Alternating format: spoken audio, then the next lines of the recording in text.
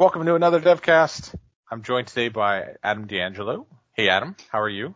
Hey, Welcome John. to Happy New Year. DevCast. Yeah. DevCast 2021. New year, same coronavirus. I think we're all starting to see a little bit of light at the end of the tunnel, though. And what a phenomenal change we've seen between 2020 and 2021 as we get ready to embark on an amazing year of opportunity and growth and forward looking excitement around technology and all its many forms. And we've got a special guest today, don't we? We sure do. We've invited Sherry Elliott back to the program to lead a fantastic discussion because, as everybody knows, February is Black History Month, and Sherry was kind enough to join us on the program and put a panel together of some really fantastic young technologists here at Dev to discuss the topic with us. Welcome to the program, Sherry. Thank you, guys. I'm glad to be back. So without further ado, we'll turn it over to you. Thank you. Thank you so much. Welcome, everyone, to the Black History Month edition of DevCast. We have with us several different folks.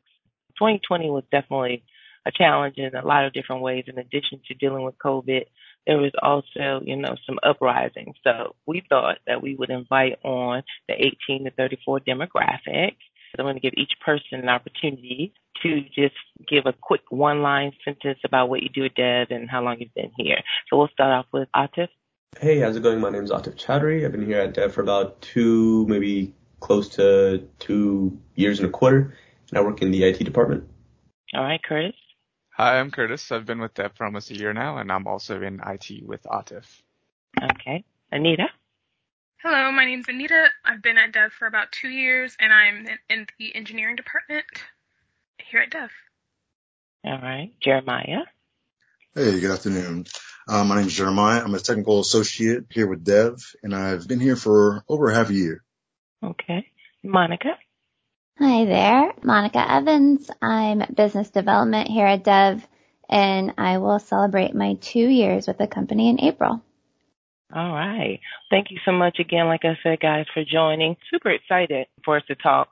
2020 did bring forth, in addition to, like I said, COVID, there was definitely an uprising and recognition towards some of the injustices that had been transpiring, systematic racism and discrimination that unfortunately we still deal with today on such a rampant level.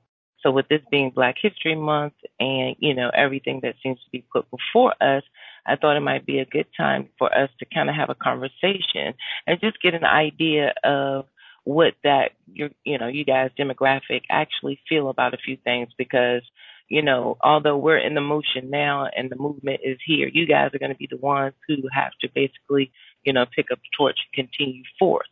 So just to get some of your perspectives, experiences, and things of such, we're excited to hear about. So today, I just want to, us to have a great conversation. We'll delve in on some very different topics. We'll kind of talk about like discrimination today and how your demographic views it. We'll talk about a little bit of microaggression and code switch, and I'll delve into that later. But let's start off with a very basic question. Like, do you guys feel that discrimination is still as prevalent as it, used to be in your generation? Do you think that it's still an issue? Anita? I don't think that it's less prevalent. I just think that it's less socially acceptable. I think, obviously, like racism dating back to the beginning, the start of the United States looks very different than racism that we deal with today. So, the short answer to your question is no, but I do think that there's major differences in what that might look like today, especially when we're talking about like in the workforce and in public spaces. Yes, I definitely understand how you feel. Atif, were you about to say something? Yeah, I definitely do believe it's still there.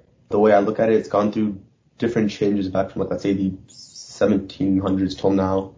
To me, it's not as out there as much as it is kind of behind closed doors nowadays. Okay. What do you feel, Jeremiah? Yeah, I would say that we've made progress, but we also live in a society where systemic clarity and discrimination have kind of been baked in since the beginning. So even though we make progress in our generation, at least I would say my generation, may view it differently, may act differently, we still are part of that society that has it baked in. I also would just like to add that the way that I grew up, my socioeconomic background definitely plays a large part in my opinion, which is something interesting that I talk about like every election. It's like, oh my gosh, like this president or that president, depending on where you are in the spectrum, right? But as I personally feel that my day-to-day life hasn't really changed in the last, I don't know, 12 years, 14 years since I've been following politics.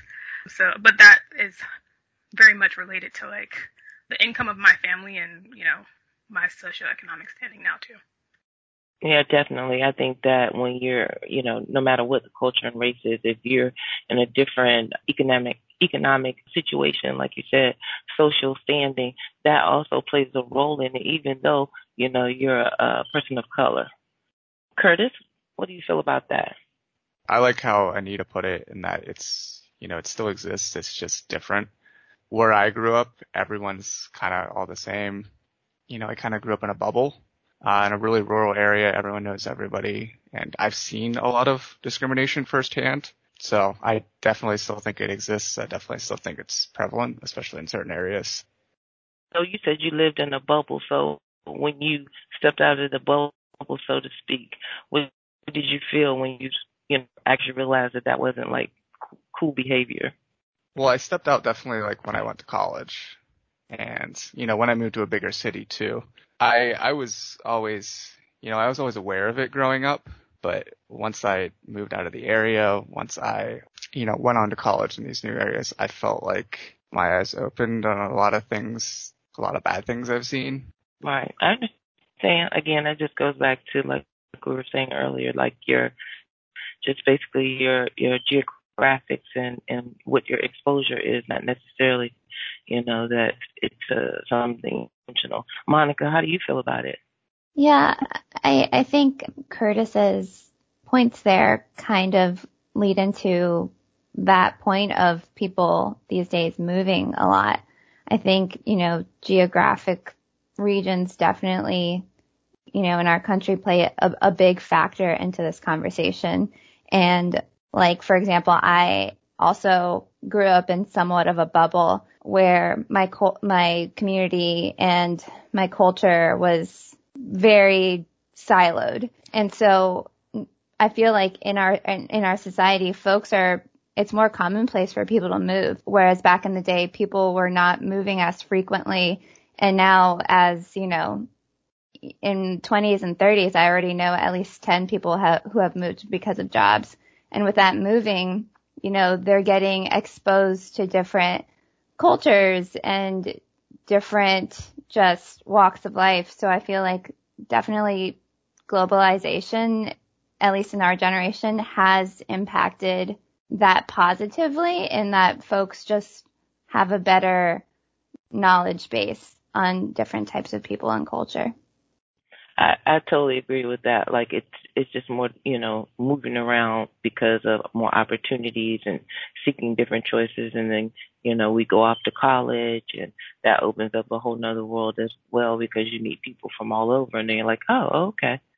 So I think, all of those things definitely, will help in opening our eyes and just how we, have our experiences have been previously.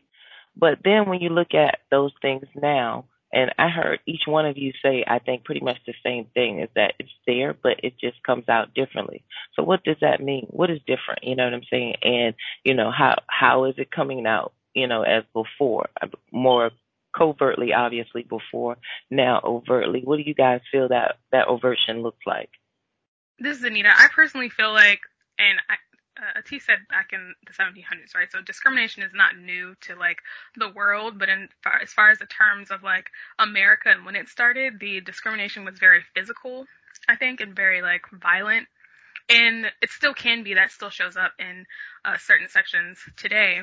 But for example, I feel like back then it was very like indigenous Black people who were experiencing that, whereas I feel like these days it's not just, indigenous and Black people, it's also other minority groups that deal with the discrimination. But I also think as far as like the physical part of it, I think that during the history of this country, there were processes and systems and institutions and things like that that were set up that inherently don't really serve the minority populations in the way that they should. One of which being like medical, right? The Western medicine wouldn't really exist without the minority population, because that's what they use to kind of like do experiments and figure out the inner workings of the body and everything like that.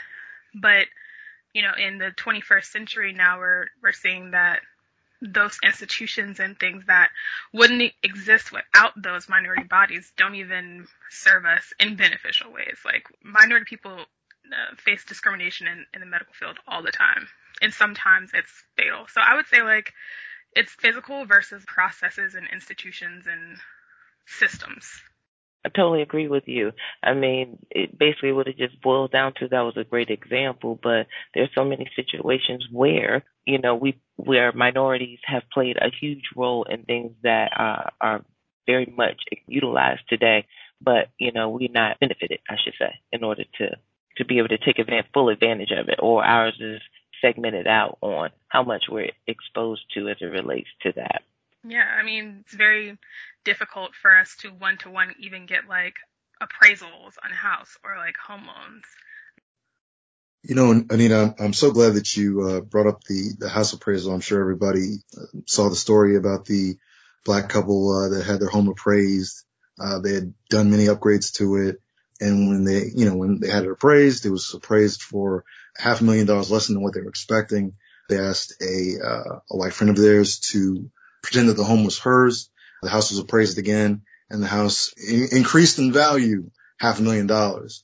And so when you ask that question, Sherry, of how is it overt today, you know, it's in some of the same ways that it has been previously, whether that's for housing or employment, and in that medical aspect, Anita, that you mentioned. So, you know, it's still a repeat of some of the things that we've seen previously. Yes, in some ways we do make progress as a society, but, you know, when we talk about, you know, attacks on Asian Americans, more recently, that's been in the news. You know, it reminds us of that history, say from World War II, where propaganda was used, you know, against Asian Americans and the internment camps that they suffered through. And let me just say right here, even from the things that you guys are listing, right, these are major things that are being manipulated or we're not getting full advantage of. But then there's also very small things that we do, right? So because of these experiences, this is where we get to a point where this term that I've started hearing more frequently now called code switch, and even something called microaggression, right? There are very minute things that happen on a very small level that most people wouldn't even realize, or would even venture to say that, hey, no, I don't exhibit any forms of discrimination to anybody by any of their race, gender, religion, any of those ethnicities, but they come in such a small, natural way, especially with microaggression, right? And so it's everyday little things that we might not even think about. Maybe the comment on someone's food who's from a more ethnic background where they cook with more richer herbs, or, you know, maybe it's the comment about, you know, someone's hair, or these variations that come out very, you know, hey, this is just office talk or water cooler conversation, but they are forms, very minute forms of discrimination. And I'd just be interested to see how you guys attest to that and what your experience has been with these types of things. Atif? I have been in a few different groups or conversations, either one-on-one or like in a team setting, where there have been other individuals that are also Pakistani, and everyone in that group knew how to speak our like mother language. However, I believe we just chose not to, only because it was a bit unprofessional, especially given the fact that there were other people there as well, and we didn't really want to kind of start to outcast people or leave people out without them actually having an idea of what we were saying or talking about, even if it was like just minor, like, I don't know, cultural terms or things that are said in English. However, only people from our background will be able to understand. We try to keep those type of things outside of the conversation, just so we wouldn't necessarily leave people out. However, on another side of looking at it, the way that I see it as well is, let's say, for example, you're a consultant or someone that needs to be likable to a client or needs to be likable to someone that you can work with. Since you really have that likability factor, and let's say I'm the consultant and someone else is the client and we speak the same language, kind of building a rapport in a sense, I feel like it'd be nice to possibly throw out those terms, the things I said were unprofessional in like a setting. However, what if you start to use that with trying to build that rapport? So basically what I'm trying to kind of say is there should be kind of a difference between that professionalism and the wanting to build that rapport and being more likable and getting to know someone on a more, I guess, personal level, especially if it's someone that you'll be working with. I feel like those are two things that come to my mind when we're talking about kind of that code switch. But did you ever feel like possibly, you talked about being concerned about, offending them, but did you ever feel like you would be looked at differently as a result of it? I'm pretty sure that probably didn't come to my mind right then and there. However, in the back of my mind, I feel like there's a lot of things that happen that kind of go to that, hey, don't start speaking like this, that don't start to look unprofessional thing. I think it was in the back of my mind versus in the front. So probably didn't think of it then and there, but I'm pretty sure somewhere in my subconscious there was like a list of reasons why it's not good to basically do that. And that could have been one of the lists of reasons. And it's so funny you said that, because even for me, when I think about microaggression, well, not necessarily microaggression, but for code switch, definitely, where, we feel that we have to, conform and not necessarily exude things that are a part of our culture out in social settings and the workplace, because, it's not favored. And so I was speaking with a friend not too long ago, and I said, I don't really ever remember there being a conversation about it, but it was just like understood somewhere along the line in the back of my mind. I just knew I needed to speak a certain way, or, not wear braids at one point, that was not acceptable, and things of these sorts. So, yeah, I think even if it may not have been prevalent as to why you were making the choices and decisions you are, I think you're right, that it is in the back of our mind somewhere, just kind of, we just know. Sherry, I'm wondering, I agree with you. I don't think it was something that was explicitly taught, like, hey, you have to code switch when you go to work. But I think what did happen is that I definitely remember when I was young for the first time hearing my mom on the phone with a coworker, and her voice changed. It, not just her voice that changed, just it was also like the way she spoke. And when she got off the phone, I was like, why are you speaking like that? It was the weirdest thing, right? And she didn't tell me in that moment, like, oh, you have to speak like this when you go to work. But it was kind of like a learned behavior, sort of like, other behaviors that you can learn from your parents and family members. And I also think that some of it also comes from like culture, right? So like, because there was such, I think our grandparents or my grandparents, great grandparents lived through such, Jim Crow and the civil rights movements, there was this idea that you had to like, okay, your hair has to be tame, your clothes have to be ironed when you go out into the world, period, not just the workplace. And I think that was passed down through the generations. So you have that, and then also that combined with me seeing how other older Black people change. I think that's why I initially started doing it. But then once I got into the workforce and realized that, like, hey, I could probably have to kind of do this to actually be able to navigate this corporate environment, is when I started intentionally code switching at work. And to Atif's point, code switching to me literally means I'm not necessarily showing up as someone else, but I've compartmentalized certain parts about myself that I don't reveal when I'm at work. Exactly. Monica, what are you thinking? Have you experienced any microaggression and code switching? Yeah, it's actually a pretty interesting topic for me. Fun fact, I completed my master's in 2019 with a heavy emphasis on code switching. And for me, the lens I was taking was more of a cultural identity within the Mexican American community in terms of code switching between English and Spanish. or even Spanglish.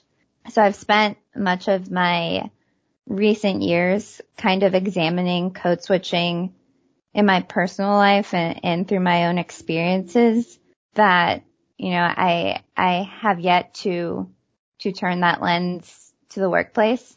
I blame my busy workload for that. But it's conversations like this to me that are an opportunity to learn more, which is why I went back to school in the first place. So it's definitely a very interesting topic. And I think this conversation on code switching and microaggression kind of ties into our opening conversation in that, discrimination definitely still exists, but in terms of our generation and current as a status, it is perhaps less blatant.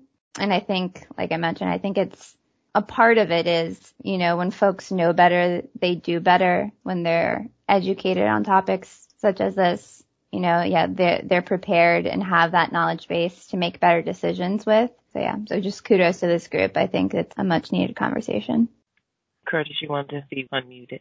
I mean, I've never personally experienced code switching, but this is one of the things that I was, kind of talking about earlier. Discrimination, like outright discrimination, it's really easy to tell that that's wrong. But, I didn't even know code switching was a thing until, maybe a year ago. So, growing up and learning about all this stuff is really interesting to me. What about microaggressions? Because you can experience that as well. Age is one, you know what I'm saying? Gender's another one. Like, we're putting it around the ethnic pieces, but microaggression happens across the board, just more prevalent probably with, races and other cultures. But yes, I mean, do you think you've ever experienced that? Yeah, I mean, kind of like what Monica said, I never really, again, these are things that I'm just kind of learning about now. I've never really applied that to my own life or, looked for it. So I'm not sure. Okay, that's fair. Anita, you had something you wanted to add to it?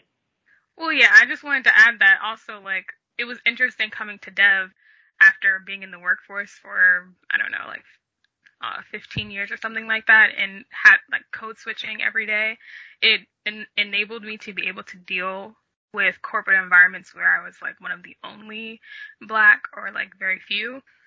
And it was very interesting when I came to Dev because not only is it diverse, but our CEO is a Black woman. And for the first month that I was there, I know Kendall probably thought I was the weirdest person, but I just stared at her. I was like, oh my God, there's a Black woman who's, at the C-level. But also it made me turn internally and think, because I had no idea how to interact with Kendall. Kendall is a Black woman who's operating at a very high level within the company, and I'd never experienced it before.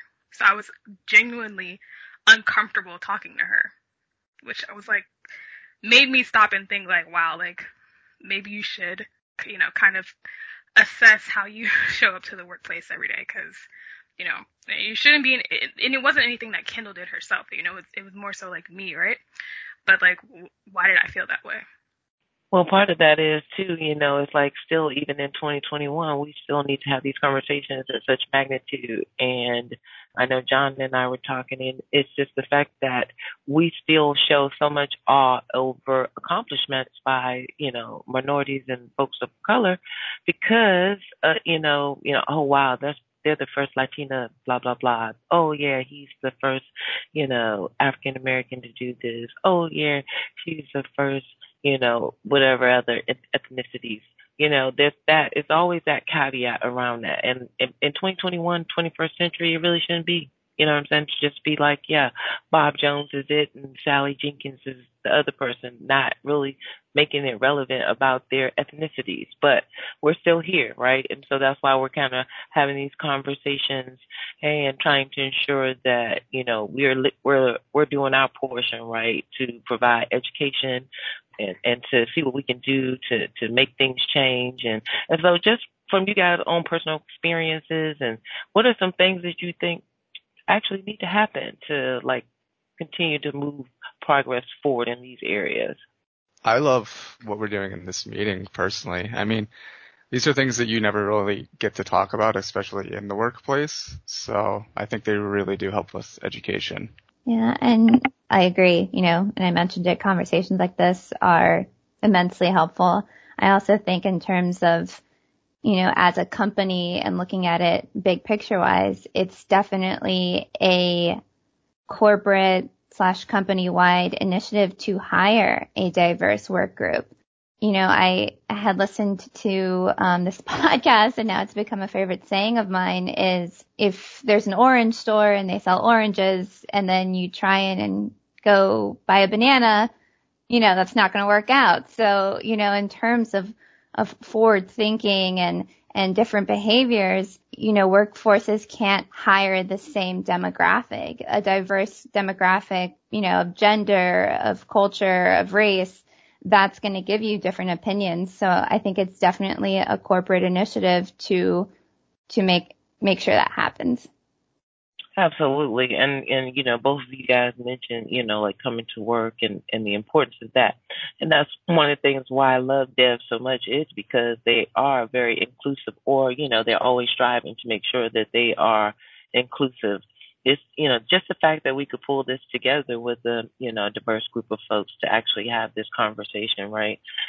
Just speaks in a lot of terms to, them trying to put forth and make sure that, we are on the right path, right? And the only way to do that, I feel, is through education, conversation, understanding that, just because something is different doesn't make it wrong, and, and not to always respond and react to, other folks' norms, right? Just understand that that's what it is.